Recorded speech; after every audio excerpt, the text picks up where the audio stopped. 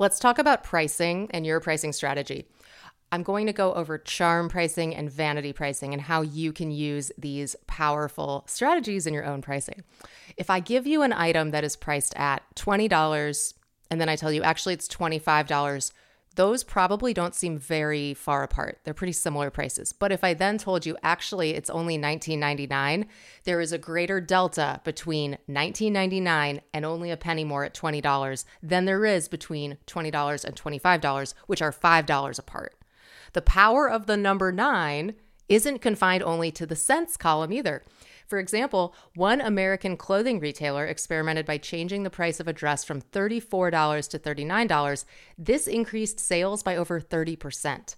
So, what it means, higher prices that end in a 9 will actually typically outperform lower prices on the very same product. This is charm pricing. It has to do with the anchoring effect of the number 9. And the alluring thing about 99-cent pricing is that it feels like a sale price, even if it's a higher actual amount. Like the $39 is higher than $34, but cognitively somebody is imagining, well, it must have been 40 plus and now it's on sale for 39. When it's 34, there's something about that 4 where it feels close to a 5, and 5s are not good. I can tell you from personal experience, I've done a lot of A/B testing with the pricing model for Wealth Voice, where we've changed it $1 in one direction or the other. We've tried, how does this number feel to somebody? The round number of $5,000 is a scary bad number. Don't use it. Don't sell anything for $5,000. And this is just my opinion, but it is based on experience. People are more likely to feel good about paying $6,000 or of course less at $4,000 or $4,900 than $5,000. Even if it's $4,999, it feels like a lot cheaper than $5,000 just because of the anchoring effect. So this is charm pricing. Think about it. Does it make sense for your business? If you're selling a considered purchase or a premium, luxury, prestigious brand perception for your product, it probably doesn't. Think about Tiffany or Apple or brands that want to pull that prestige trigger. You're never going to see charm pricing from one of those brands. You might see a number that ends in a 9, but it's not going to be with 99 cents on the end. It could be like $49, 49.00.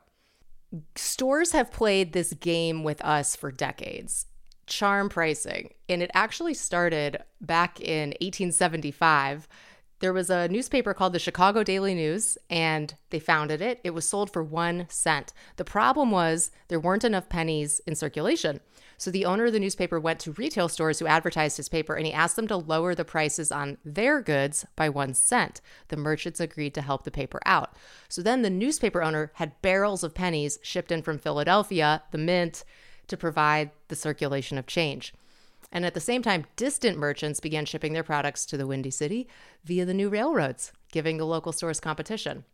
But those Chicago store owners noticed that the odd pricing helped them undercut the new competitors. The odd pricing actually increased sales.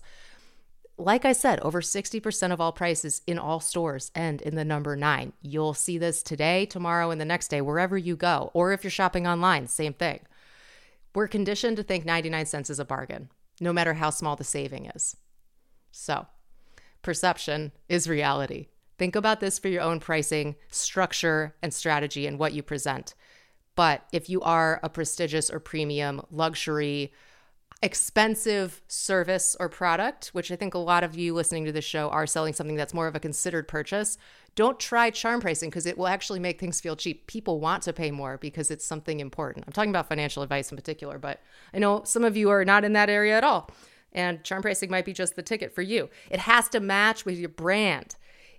The brand identity has to match the pricing, the logo, the sonic branding, all of it has to be consistent. If one of these pieces doesn't match, it's like one of these things is not like the other. I don't trust that brand. And trust is the number one most important thing when building brand affinity. Consistency builds trust. Inconsistency kills trust.